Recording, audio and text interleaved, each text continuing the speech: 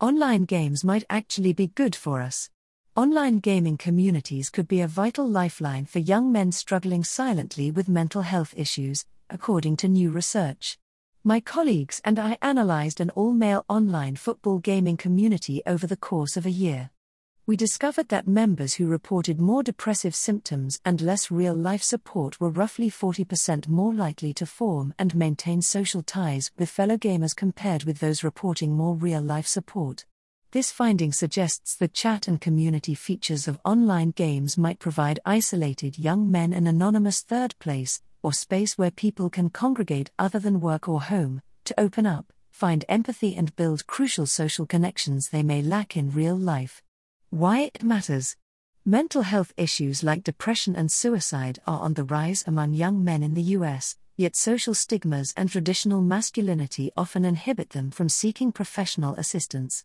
Up to 75% of people with mental illnesses go without treatment, with men especially unlikely to pursue counseling or therapy.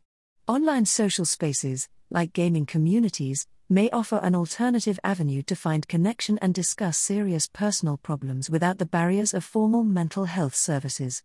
The social features of online games allow players to privately chat and build friendships, potentially creating vital informal support networks. While not a substitute for professional care, these virtual forums could encourage discussion of mental health challenges among young men facing social isolation and untreated depression.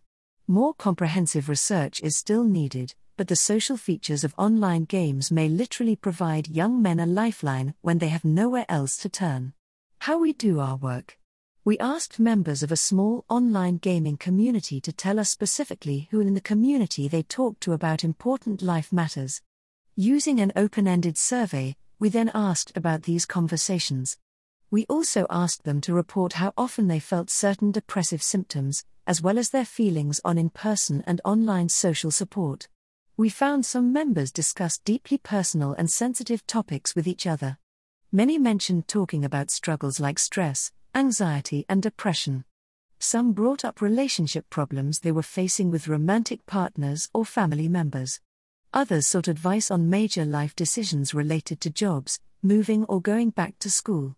Several participants specifically said they confided about topics they felt unable to discuss with people in their real lives, suggesting these online friendships provided an outlet they were otherwise lacking. The depth of sharing indicates these online friendships had moved beyond superficial topics into deeper emotional support and bonding. What still isn't known. Our research was limited to 40 male participants interested in college football video games. Further investigations using larger, more diverse samples across various gaming genres are needed to confirm these preliminary findings. A key question is whether online social support directly improves depression, or are depressed individuals simply more inclined to seek connections virtually? Despite a massive industry and audience for online gaming, its mental health impacts remain murky.